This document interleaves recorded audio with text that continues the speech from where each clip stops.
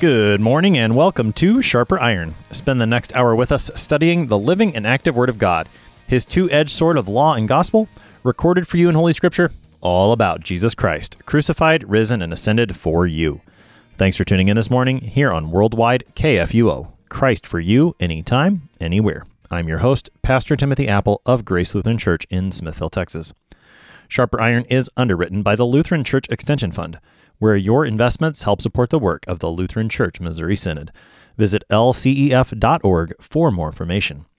On this Tuesday, March 8th, we are studying Luke chapter 14, verses 1 to 24. A Sabbath meal at the house of a ruler of the Pharisees affords Jesus more opportunities to challenge their incorrect assumptions concerning the kingdom of God. To help us sharpen our faith in Christ as we study God's Word today, we have with us returning guest, Pastor John Bussman. Pastor Bussman serves at St. Paul's Lutheran Church in Cullman, Alabama. Pastor Bussman, welcome back to Sharper Iron.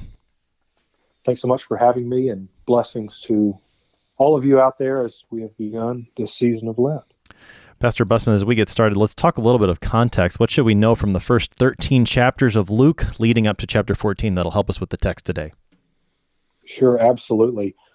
Luke does have a little bit different of an approach with his gospel, as he is seeking to proclaim the gospel really to these Gentile Christians to shore them or firm them up in their faith, as they are, maybe not coming from that Old Testament background like the Jewish Christians were. So where he's not so much quoting directly from the Old Testament, he is following a very specific pattern, very specifically through the Exodus and through Isaiah chapters 40 and 55. So there are quite a few undertones as he goes along that might not be so evident during a first read through, but as these Gentiles become more familiar with God's people and what has happened to them throughout the Old Testament, those things begin to pop out through the gospel. There are several themes that are carried throughout that will appear here in the text, some being with honor and shame, the lowly being exalted and the exalted being brought low. So all of that is really brought together here in this chapter 14. You mentioned some of the undertones that are there, and I think you said from Exodus and from Isaiah as well. Exodus, I think we haven't mentioned that book specifically, but that's kind of been in the background for a lot of the texts recently, ever since the Transfiguration, where Jesus is talking with Moses and Elijah about his Exodus, and then the fact that since 951, Jesus he's got his face set toward Jerusalem. He's been journeying. So those Exodus themes have been there, even if we haven't always made it explicit. What about the prophet Isaiah? What are some of the undertones that you see there in Luke? Oh, that's perfect. And you just brought one of them up, which I can get to very, very momentarily. But already in chapter 2, when the 40-day-old Jesus is brought into the temple, we see Simeon waiting there for the consolation of Israel with the Holy Spirit being upon him, waiting for the comfort, right? Isaiah 40 starts with comfort my people, says your God, speak tenderly to Jerusalem, and so forth. And then Simeon's very own song, saying, a light for the revelation of the Gentiles and for the glory of your people Israel. This recalls the second servant song in Isaiah 49, where it's too light a thing, too easy a thing for this second servant to be raised up to redeem only Jacob. He will send him as a light for the nation. So that's quoted there.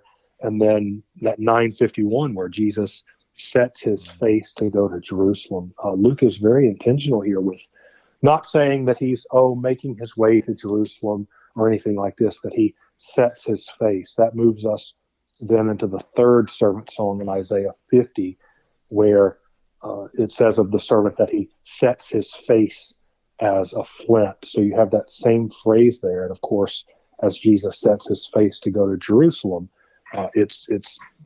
he's going there to be, as he says, beaten and crucified. Of course, undertones more of the Exodus there in chapter 11 when he's speaking of the finger of God, right? Recalling the plagues and all of this. So the more we read Luke, and I think there's a lot of confusion here, maybe, or maybe it's just a lack of knowledge of the Old Testament where we can read Luke and really identify with this because maybe our knowledge of all of those texts aren't necessarily where they should be. But the more we read the Old Testament and learn and understand it, the more Luke's gospel just really stands out and pops to us.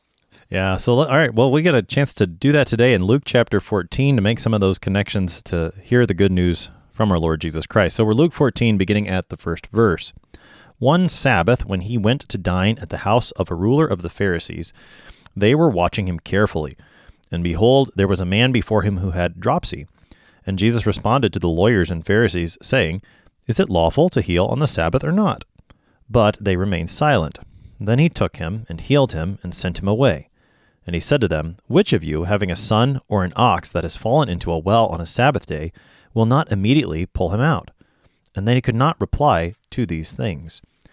Now he told a parable to those who were invited, when he noticed how they chose the places of honor, saying to them, When you are invited by someone to a wedding feast, do not sit down in a place of honor, lest someone more distinguished than you be invited by him. And he who invited you both will come and say to you, Give your place to this person. And then you will begin with shame to take the lowest place. But when you are invited, go and sit in the lowest place, so that when your host comes, he may say to you, Friend, move up higher. Then you will be honored in the presence of all who sit at table with you. For everyone who exalts himself will be humbled, and he who humbles himself will be exalted. I'll pause there. That takes us through verse 11 of the text. Pastor Bussman, the setting for this text is a Sabbath day at a house of the Pharisees, and Jesus is eating there. Just talk a little bit about that setting, that he's with Pharisees, he's eating, and then how they're watching him. It sounds like they don't have the best of intentions for Jesus. Yeah, and it's interesting, too, that no matter where Jesus goes or, what he does as far as, the eating or the actual worship on the Sabbath, Jesus doesn't condemn them for gathering and doing these things the right way. It is, their intentions on the Sabbath that are incorrect, right? You honor me with your lips, but your hearts are far from me. And they are watching him carefully. Do they have a malicious intent in this point? This is another thing that Luke does perhaps a little differently than the other gospel writers, is even the enemies in Luke's gospel, sometimes he does give the benefit of the doubt to, that maybe they are sitting back and inquiring and trying to figure out a little more about who this Jesus is and what sort of tradition he's coming from. So they're watching him carefully. Maybe they're just trying to figure him out a little bit. Maybe they're not necessarily trying to trap him in this point. Now, they're going to remain silent. They're not going to know, how to answer, and their intention will be revealed in the end as malicious. But whether it is here or not isn't necessarily clear. At least it's not to me. Yeah, and I think that's fair, because Luke isn't as specific here as he is, say, in other places. The beginning of chapter 15, the Pharisees and scribes there, when they're watching Jesus eating with other people, they're going to grumble. Here they're watching him, and they're eating with him, which, just talk a little bit about that, if you would, because that seems to be the setting that really is going to tie together not only what I just read, but the rest of the text as well, the thought of eating with others. What's the significance of that? Well, you're joining into fellowship with these people. It's, the Sabbath is bigger than, this is maybe where our understanding too is a little bit limited as Christians in the 21st century, is what is the Sabbath and what is all of that about? Keeping it distinguished between the actual law of God and their tradition, which we'll get into momentarily. But it was the Sabbath and everything around it was bigger than just, quote unquote, going to church. Right. For an hour or two. It was the entire period of the Sabbath, worshiping together. That is, praying and singing and hearing from the rabbis, and also dining together and continuing that conversation there. So all of this is in the larger, context concerning that day. But Jesus is kind of in this house, seemingly in fellowship with these Pharisees, and that's what's going to be revealed when their intentions are different, I guess, once Jesus opens his mouth and begins to speak. So the setting for Jesus then opening his mouth is the presence of this man who has dropsy. It's verse 3, I find interesting the way it's phrased. Jesus responded to the lawyers and Pharisees. It sounds like that he knows what they're thinking, even though that Luke doesn't make it explicit.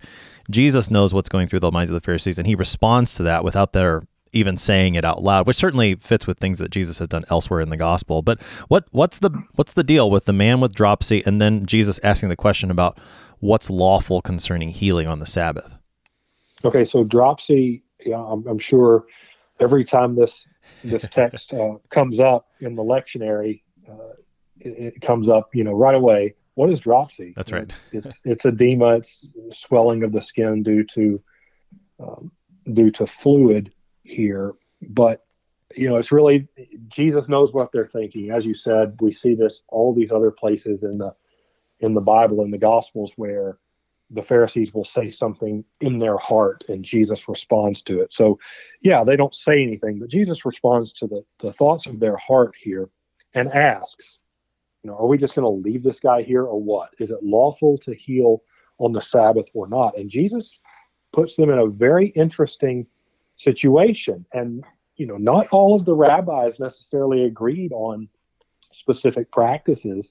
One rabbi might say one thing and one rabbi might say another thing. And this is really where we get the tradition of the elders developing for the people, right? And we have several sources for this. We have the Mishnah, which was, already beginning to develop, very, very early, written down already, I guess, as early as the 2nd century, and continuing on through the time. But is it lawful to heal on the Sabbath or not? One rabbi might say so, and another rabbi might say not.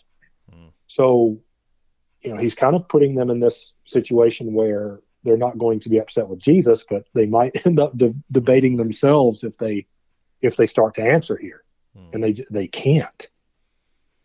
Right. So they're silent. Right. So they're silent. But then Jesus takes that as an opportunity to just go ahead and answer the question himself. Exactly. Because he actually does heal him. And then to their silence, they've watched him answer the question visibly. Then he's going to explain to them why this is okay with an example. It sounds similar to something Jesus brought up in the previous chapter when he healed someone on the Sabbath. He'd healed a woman who had a disabling spirit back in Luke 13. There were some questions there. Here, in the silence, though, Jesus uses a similar example. He heals, and then he says, well, what if you have a son or an ox?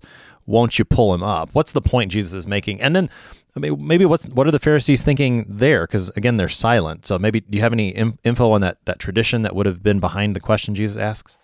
Sure. And it is a very, very interesting thing that Jesus says, because what he's presenting them with seems clear, right? If you have a son or an ox, you're not just going to leave them in the well and say, well, wait for sundown, I'll be back, just stay safe. It seems so obvious to us, the response that we would have for an animal or a person in need.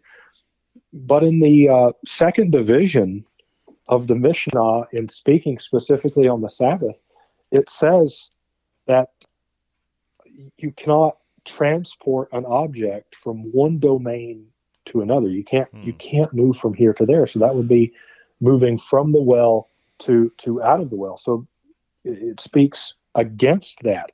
But more interesting than that to me was a document found at Qumran in the Dead Sea Scrolls. In the Damascus document, it says this in reference to the Sabbath. Fascinating to me. It says, no man shall profane the Sabbath for the sake of riches or gain on the Sabbath day. But should any man fall into water or fire, let him not be pulled out with the aid of a ladder or rope, or some such utensil. So the Damascus document within the Dead Sea Scrolls will explicitly say, if the guy is down in the well, too bad. You can't lift him out on the Sabbath. So the interesting thing to me there is Jesus is presenting them with something that seems so obvious. You have somebody or something in need. It's obvious you would lift him out, but they're sitting there having to kind of shrug and say, well, the tradition says no. Yeah. So they can't say anything, or else, Jesus condemns them on the spot as, you hate your neighbor. You hate my creation. So they can't say anything. They're just dead silent here. So, and again, this is one of those situations where maybe there's some disagreement among the various traditions. It sounds like at least one tradition, based on what you were reading from the Dead Sea Scrolls, the Damascus document, that at least one would have a pretty clear-cut, no, you can't do this. I suppose, and I don't want to go too far down this rabbit hole, but it sounded like from what you were reading, if the well was shallow enough, or maybe the river was shallow enough such that I could reach down with my hands, I could pull him up. But if I had to use a rope or a ladder, then he's out of luck. Was that the case? Right. And this could again go down a long way. You could, according to some rabbis, I guess you could hire a Gentile to lift him out, because you could have certain rabbis said Gentiles could do certain things for you and carry certain things, but you couldn't, and all of this. So it gets very, very kind of complicated and weighed down, which is again why Jesus attacks the tradition so badly through the Gospels. It's because one says one thing, one says another, and they completely forget and forsake the law of God in loving and caring for their neighbor and trying to keep up with all these other things that they should do, which aren't biblical. Right. That's right. Yeah. And that's the real problem, is that they've taken the law of God and they've put that well into the background, and they've brought into the forefront their own traditions that have replaced the law of God and have, in this case now, you're not only not honoring the Sabbath, which the right worship of God, but you're not loving your neighbor either. So you've broken both tables of the law at once. And Jesus, through the healing of this man with dropsy, has shown them, and now through his question has taught them the error of their ways. Once again, though, they're silent there. They're silent. And so, I guess, imagine this scene. They're eating. The man is there. Jesus has healed him. There's the silence. He's taught them. There's more silence. And I guess at least the way I'm reading is they kind of just, there was some silence. Maybe they went about their business eating more. And Jesus is watching the scene again, and now he picks up on something else that's going on. First, it was this man with dropsy, and now he's going to pick up on, where are people sitting? And he's going to tell this parable, is what it's called, about how to choose the places where you sit. And this starts to get into the honor shame that you mentioned toward the beginning. So talk a little bit about the setting that Jesus is putting this parable in, people choosing their seats at a wedding feast. What's going on? Sure. Again, we're not kind of this culture, this honor and shame. So people would be kind of ordered according to how, quote unquote, honorable they were in their society. So a rabbi would carry more honor than, say, a shepherd, just simply by being who he is. Certain people of a certain family would carry, specific honor. So when Jesus enters his own hometown, and he says, a prophet is not without honor except in his own hometown, right? When Jesus left Nazareth, he was a carpenter. And when he comes back, he is a rabbi, and that demands more honor. But the conflict here is that there's only so much honor to go around. It's not like everybody can have maxed out honor. It's more like you're building a character in a video game where you have 100 attribute points, and you can only use so many for intellect and so many for strength or something like this. It's the same way in an honor and shame society. So if somebody sits in a seat of more honor, and all the seats are all of a sudden full, and somebody with more honor comes in, and the host says, "Hey, you need to give your seat to this person," he's not going to shift everybody else down. You just have to go to the back of the line. So, it's up to the master here. But he's seeing these Pharisees again. They're working on self-righteousness. They're working on public persona and appearance. So they just show up like, well, I'm going to be the most honorable here. Well, you don't know who's coming. So you better be careful and show a little humility here. And that apparently was not going on with the Pharisees at all. No, not at all. I mean, that's the situation. Jesus is watching how they're choosing the places of honor, and as you said, and we know this from other places where Jesus critiques the Pharisees, that they all were looking for the best place, and so just imagine everyone kind of like the first guy walks in, he goes to the best seat, and the next guy walks in, and I imagine him kind of looking at the guy in the best seat with maybe a bit of a little disdain, but he takes the next best seat because he knows he can't just kick the other guy out. I guess part of the key here is that there is this master of the wedding feast, the one who invited everybody, and he's the one that gets to choose who has honor and who has shame, or who has more honor, who has less honor, maybe is the way to think about it. And it seems that that's what the Pharisees, or at least that's part of what the Pharisees have forgotten, is that the whole reason they're there at this banquet isn't because of something inherent with them, but it's because they've been invited in the first place. And by seeking the best seat for themselves, they've tried to get the honor on their own rather than letting the one who's doing the inviting be the giver of honor or shame as he sees fit. I think that's one of the things that's one of the downfalls of the Pharisees in this case. They've forgotten the one who invited them in the first place. No, that's great. And as we also go in the Gospels, we see the disciples kind of pick up on this game of the Pharisees as they argue over who's the greatest, right? Who should have that seat closest to Jesus, until James and John actually go to him and say, grant us to sit one at your right when you come in your glory, right? They've got it all figured out. And they just, they haven't listened, right? Only the master knows everyone who's been invited. Only the master knows who has, what seat. And, we need not fall into that trap either. The important thing is that you're at the feast, right? It doesn't matter what seat you have. What matters is that you have a seat, and that he's called you. And that's, I'm getting a little ahead of myself in the very next parable that he tells, but the feast itself is what's important. How you want to arrange yourself according to your, man-made honor or playing the who's the greatest game isn't what matters at all. It's Christ's feast, and he's the one who orders it according to his will. I think that's a very helpful comment. And because this is one of the struggles I suppose I have with this parable, is that on the one hand, the story that Jesus tells about where you choose to sit and the chance of being told, hey, you're in the wrong seat, like even in a culture that maybe isn't as big on the honor-shame dynamic, I can still picture this happening today, even at a wedding. If I go to a wedding and I sit at the head table, someone's going to tell me, hey, that's not your spot, and that's going to be embarrassing. So there's the earthly reality is very clear, I think, in this case. But help us even more, how does that earthly reality of what Jesus is saying, I mean, it sounds like just good advice for life. How does that then teach us about the kingdom of heaven? What's the comparison, or how does that get to the kingdom of heaven? That's a great question. And I mean, it's the struggle.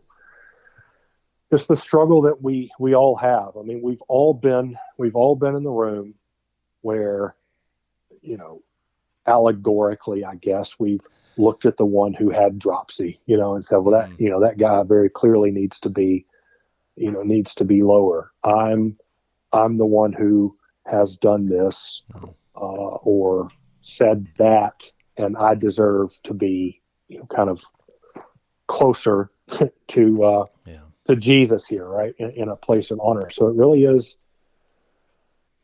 for us, I guess, a lesson in humility, and letting the word of Christ continue to dwell in us richly, and to always take that lowest seat, and to rejoice if Christ our Lord should say to us, friend, move up higher. But we, it's all part of, I don't know, I don't want to be too harsh here, but kind of this Pharisaical holier than thou, where, the devil puts in us to think that we ought to continue to rank ourselves, especially within the church, and all that does within the church is cause, division and disunity. Right. And as you said, this is an argument that comes up among Jesus' disciples. And it's happened once already in Luke's gospel. It's going to come up again, even on the night when Jesus was betrayed. He gives them his Last Supper, and they're arguing about who's the greatest. So certainly a danger, a place for us to look and examine and repent as needed. As we close out this side before the break, Pastor Busman, just talk about that last verse that Jesus wraps this parable up with, because it does seem to be part of the point, if not the point. Everyone who exalts himself will be humbled, and he who humbles himself will be exalted. Again, how does that apply to us in the kingdom of God? We could have some help here, going all the way back to Luke chapter 1, when the pregnant Mary visits the pregnant Elizabeth, and Mary sings her Magnificat, which echoes Hannah's song from the Old Testament. But as she sings, she says, "He has shown strength with his arm. He has scattered the proud in the thoughts of their hearts.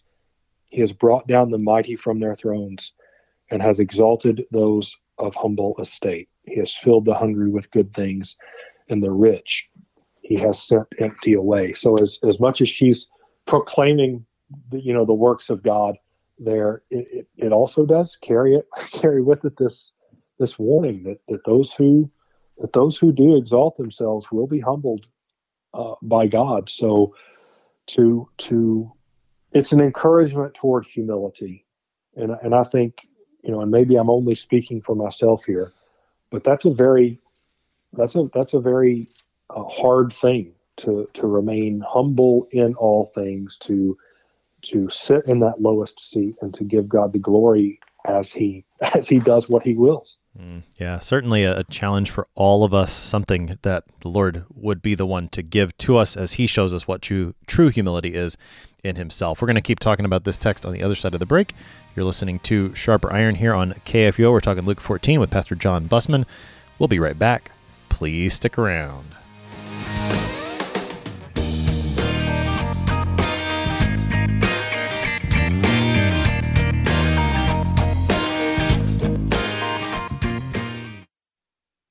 Did you know that Lutherans are helping new American immigrants get settled? How about struggling church workers in need of support and refreshment? And we assist at-risk children and provide disaster response to hurricane victims. Through LCMS recognized service organizations, we are doing all this and more. I'm Rahema Kavuga of Lutheran Church Extension Fund, and I don't want you to miss out on hearing what your brothers and sisters in Christ are up to. Visit interesttime.org to see how your support gives life to these works of mercy and love. Welcome back to Sharper Iron. It is Tuesday, March 8th. We're studying Luke chapter 14, verses 1 to 24 with Pastor John Busman. He serves at St. Paul's Lutheran Church in Cullman, Alabama.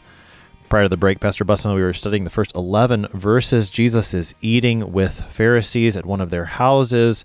He's had occasion to teach, and he continues to have occasion. Now he's going to speak very directly to the man who invited him. So we pick up the text in verse 12. He, Jesus, said also to the man who had invited him, "When you give a dinner or a banquet, do not invite your friends or your brothers or your relatives or rich neighbors, lest they also invite you in return and you be repaid. But when you give a feast, invite the poor, the crippled, the lame, the blind, and you will be blessed, because they cannot repay you, for you will be repaid at the resurrection of the just." When one of those who reclined at table with him heard these things, he said to him, "Blessed is everyone who will eat bread in the kingdom of God." But he said to him, "A man once gave a great banquet and invited many. And at the time for the banquet he sent his servant to say to those who had been invited, 'Come, for everything is now ready.' But they all alike began to make excuses. The first said to him, 'I have bought a field, and I must go out and see it. Please have me excused.' And another said, 'I have bought 5 yoke of oxen, and I go to examine them. Please have me excused.' And another said, 'I have married a wife, and therefore I cannot come.' So the servant came and reported these things to his master. Then the master of the house became angry and said to his servant, 'Go out quickly to the streets and lanes of the city, and bring in the poor and crippled and blind and lame.' And the servant said, Sir, what you commanded has been done, and still there is room. And the master said to the servant, Go out to the highways and hedges, and compel people to come in, that my house may be filled. For I tell you, none of those men who are invited shall taste my banquet. That's the rest of our text for today. That was Luke 14, verses 12 to 24. So, Pastor Bussmann, as Jesus turns to the man who invited him particularly to address him, this time, whereas the advice Jesus gave, if you call it advice, in the parable he told, the advice makes sense from an earthly perspective. This one, the advice doesn't seem to make as much sense from an earthly perspective. He talks about who you ought to invite to your party. Again, what's the point Jesus is making? How does that apply, again, to the kingdom of heaven? Right. So in the same way that Jesus has really already set up a distinction between their tradition, whatever rabbi it's coming from, whatever document it's coming from, and his word and his actions, he's also setting up the distinction again in the way that the Pharisees operate, because they're more in tune and in line with their tradition, in the way that Jesus does, who's in line with the actual Word of God. And we see this as a problem for the Pharisees, really, and a source of their antagonism toward Jesus, in the fact that he does go to the poor, the crippled, the lame, and the blind in his ministry. What were their expectations of the Messiah? What were their expectations of the King, right? They have everything in order. So if Jesus is the Messiah, shouldn't he be in their house anyway? Shouldn't he be commending them for their long flowing robes and their long prayers in the marketplaces and their greetings in the marketplaces and things like this? But no, Jesus is completely turning their worldview upside down, just like, again, from the Magnificat, that they're doing it wrong. They're focused on the wrong things. They're focused on worldly glory, worldly honor, and they've got everything backwards. Because, again, with their tradition, their focus is not on loving and caring for their neighbor, but loving and caring for themselves and their own appearances. So in terms of what Jesus tells them to do then, give a dinner and banquet, and don't invite the people who can pay you back, invite the people who can't do anything for you now. How literally is he saying that? I mean, is this the kind of so, and I'm just going to throw this out there. I'm not trying to just so when I go think about who should I invite to church, should I invite only the people Jesus lists? I mean, how does this apply to our life as Christians in the church, in the kingdom of heaven? I mean, is there a very literal sense, or is it more of a parable again? How do we take this? That's another really, really good question. Yeah, I mean, it's for everybody, right? The Pharisees need Jesus too. It's clear that they didn't think that they needed him. They will come to know, some of them at least will come to know that they need him when Pentecost rolls around. But yeah, absolutely. You don't just keep people out because you don't think that they should be out. The church has over the years kind of taken on this more of a kind of country club mentality. And even different communities, right? If you go to a certain church, well, that's where you go if you want to be something in town or whatever. Maybe it's not so much like that in different parts of the country, but we're still down here in Alabama where at least some people still believe in Jesus. but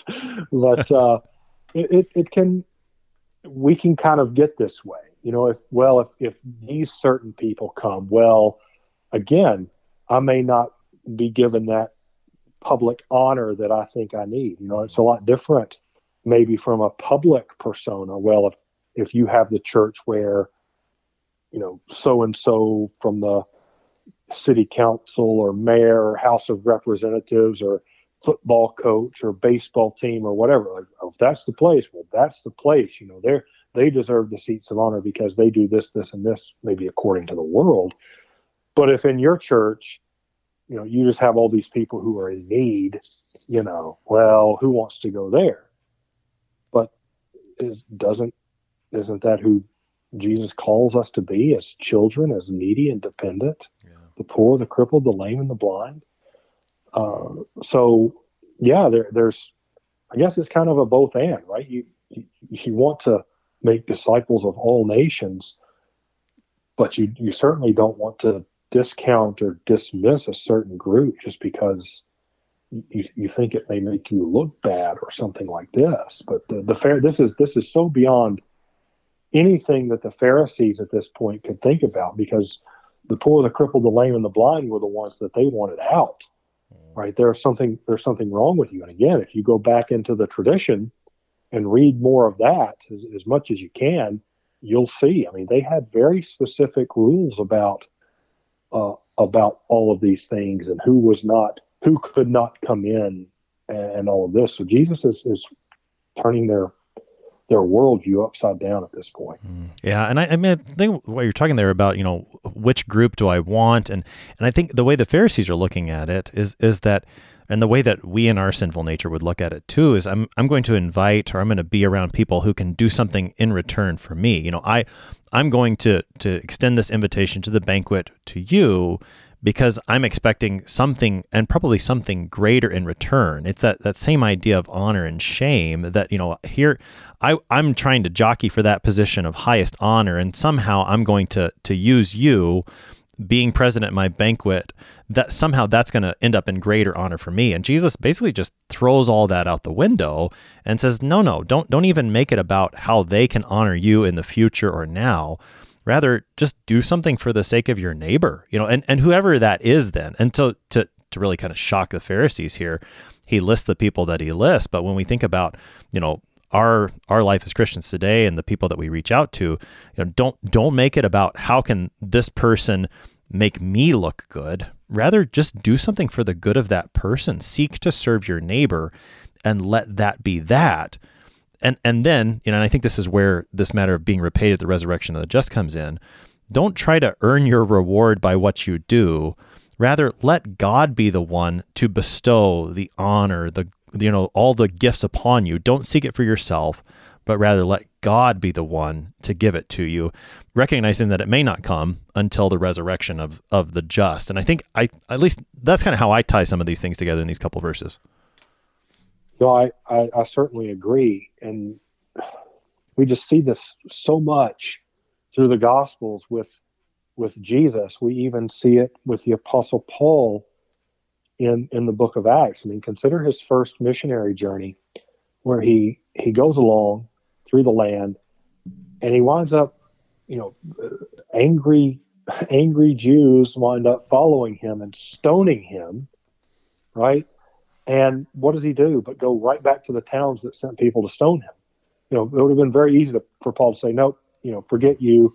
You don't deserve the gospel, but he doesn't. He goes to them and says, look, no, you need it most of all because you're not understanding. You did this to me, but you need this word. And that's ultimately who gets the word and who doesn't get the word is not for us to determine, right? The sower has sown his seed all over the place. It's his what he does with it, but it's not for us to decide who gets it and who doesn't. So what Jesus says there about you will be repaid at the resurrection of the just, that might be a little confusing to us. What does that mean to be repaid at the resurrection of the just?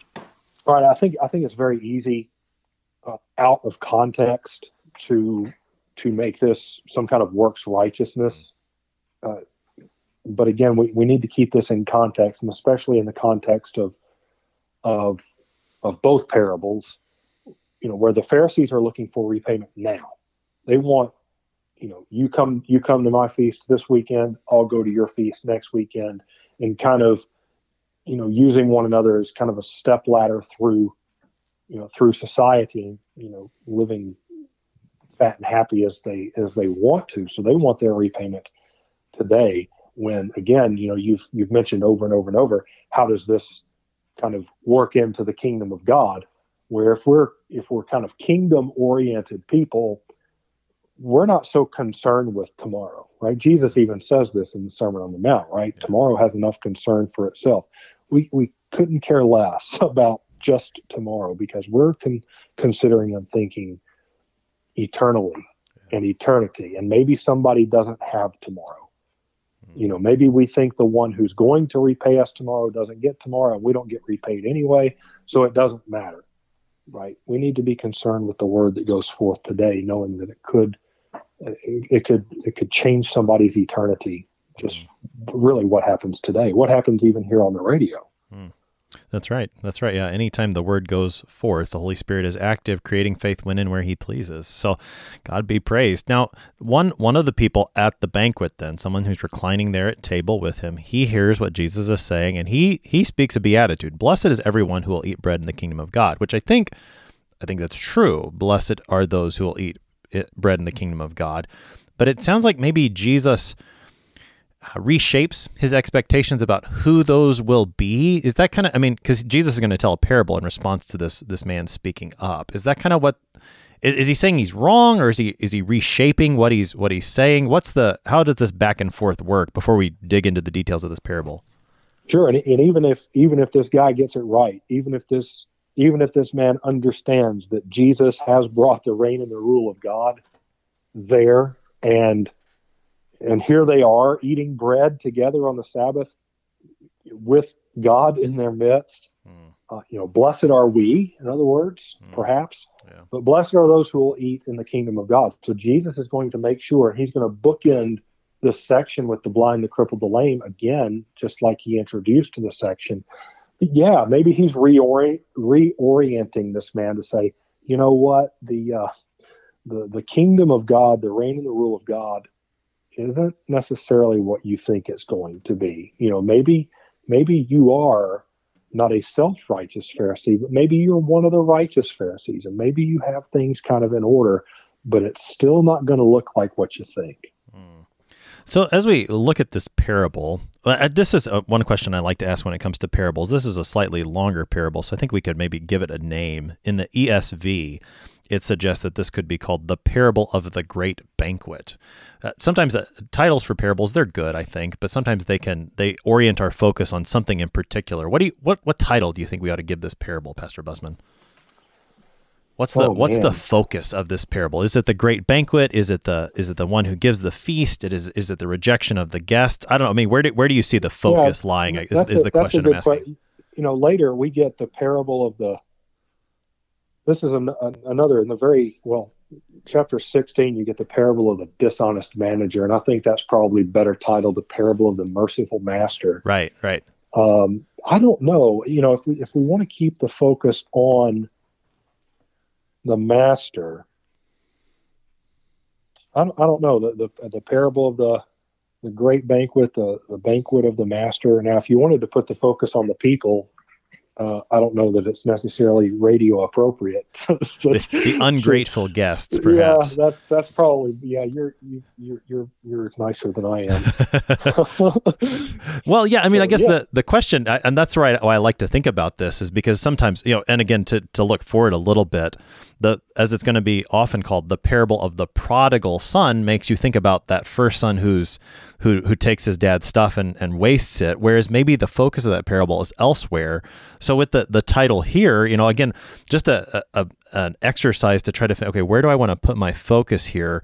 Is it going to be on the guests who don't come? Is it going to be on the master's gracious invitation to the blind, the crippled, the lame, the people from everywhere? Where are we going to put that focus, I guess, is kind of the reason for that question. And it's maybe a little bit harder to pinpoint here. I think most of the time it's good that we keep our focus on that main character, the one who does the inviting or the calling or the sowing of the seed, because that is often the figure for God in the parable. So I don't know that we can get a title for it, but maybe that's at least a helpful conversation to try to keep our focus where it belongs. So as we try to understand this parable, Pastor Busman, let's just make sure we understand the story that Jesus is telling in an earthly sense, because there's some things here that maybe don't match up with the way that we give wedding feasts today. Tell us about the initial invitations, and then particularly these excuses that are offered. What's going on here?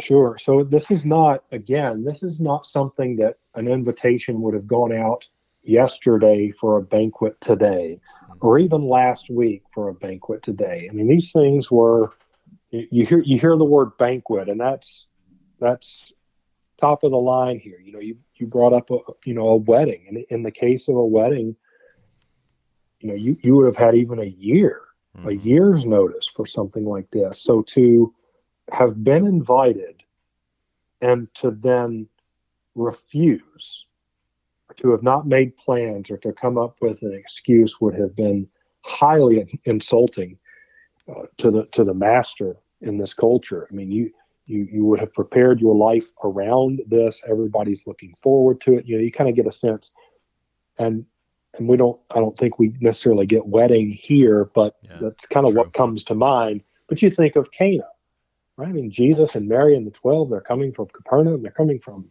all around, and everybody's making it a point to be there because you're not going to miss the banquet, which makes it all the more shocking, not only that these different people don't come, but their excuses are just atrocious for the reasons that they won't come.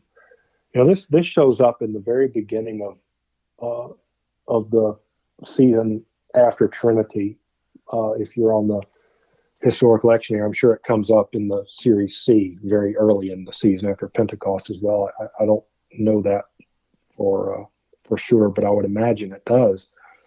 But these excuses, we hear a parallel text to this at the very end of the season after Trinity, where the master doesn't just get angry, but he actually goes through the city and burns the city. So this is almost like the nicer version of you better heed the call of the master of the banquet. But the excuse is, what? I've bought a field and I must go see it. Well, did you not check it out before you bought it? Is that the thrust of the excuse? Or do you just, you bought it, you say, oh, I want to see this magnificent field that I bought. I just want to go look at it some. I bought 5 yoke of oxen and I need to examine them. Well, again, is this a examination before or after you bought them? Did you not examine them? Did you just throw money out there? I mean, is it that foolish of an excuse? Or I've married a wife and therefore I cannot come. So no excuse even is given there. It's just I got married and I can't come. Well, would you not want to, maybe go to this thing together? Right. So the excuses are just, and again, with plenty of notice for the banquet, knowing that it's coming, you would think that they would at least come up with a little better excuses than these. They may as well just not have said anything at all. Sure. Which they don't do in the parallel text in Matthew. I don't think they say anything at all. I just think they don't come. Right, and I think even in the parallel text in Matthew, I think they mistreat the servants who come and extend invitations. If I'm not mistaken, that's exactly right. Yeah, that's exactly right. So that's why he burns their city. That's right. So I mean, in any number of ways, this is just, there's no good reason for them not to come, and probably most important, trying to tie some of these things together that Jesus has been saying, is the one who's done the inviting in the first place. He's the one who's giving the honor, to go back to the idea of choosing seats. He's the one who gives the resurrection, right? What Jesus has just said. When you think about who this master is, then to decline an invitation from him is a terrible insult, and you lose out on all the good things that he wants to give. Now, what's amazing about this master is that he wants to give the gifts, and he's going to give them to someone. So he's rejected, but then he has his servants go out and find anybody and everybody. How does that play into the parable? Right. So he becomes angry. I don't think we need to, leave this out. We kind of have this romanticized view of God in some places of the scriptures, especially if people want to do the quote unquote Old Testament God and New Testament God and divide things like that, as we should not. But the master becomes angry, and he says, again, that bookend to the previous text up in verse 13, go to the streets and the lanes and bring in the poor, the crippled, the blind, and the lame. So bring the ones who you don't think should even be here or invited, bring them in. And then, right, look, we've already done that. In other words, we heard your word from before. We've done this already, but still there is room. And he says, then go out everywhere and compel the people to come in, that his house may be filled, right? His house, God's house, will be filled. There's no question about this. In the end, his house will be filled, and we need not turn away from his banquet. And that's exactly what the Pharisees have done. Yeah, and I think that really helps tie together then the question, or not the question that's asked, but the statement that's given to Jesus that prompts this. Blessed is everyone who will eat bread in the kingdom of God. And the way you said it, I think, it's almost as if he's saying, well, blessed are we here eating bread right now? And Jesus says, well, yes, but make sure you're actually a part of the ones in the banquet. And the way is Jesus, right? What do you think of Jesus? Are you receiving him and his teaching? Then yes, blessed are you. But to the Pharisees who are rejecting Jesus and his teaching, that's going to grow as the Gospel of Luke goes on, then you are those who have been invited, but you're saying, no, I don't want this. And you're making really bad excuses.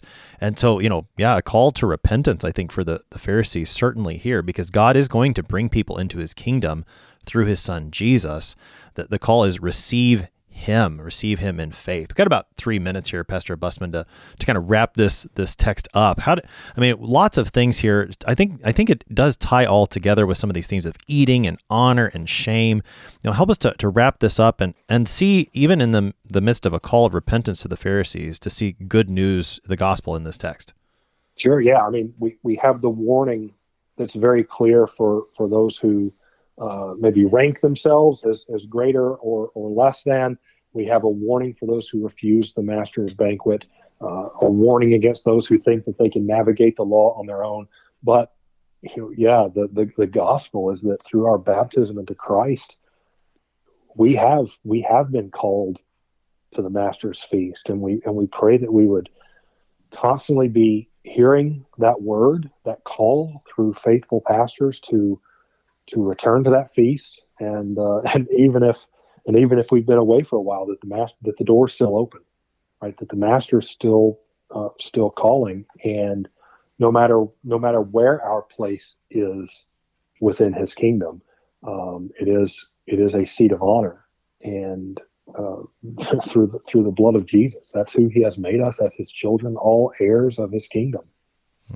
Yeah, and that is good news. And I like what you said about the master. He is still calling right now. Repent, believe in the gospel today. The invitation is there for you. He sends his messengers out to call you into the feast. Receive that invitation. Don't make excuses. Repent of your sins. Believe in Jesus Christ for salvation. Pastor John Busman is pastor at St. Paul's Lutheran Church in Cullman, Alabama, helping us today with Luke chapter 14, verses 1 to 24. Pastor Busman, thanks for being our guest today. Thank you so much. Again, a blessed Lent to you all. I'm your host here on Sharper Iron, Pastor Timothy Apple of Grace Lutheran Church in Smithville, Texas. If you have any questions about Luke chapter 14 or any of the gospel according to St. Luke, send an email to kfuo@kfuo.org or use the open mic feature on the app to send a message to us. We always love to hear from you. Thanks for spending the morning with us. Talk to you again tomorrow.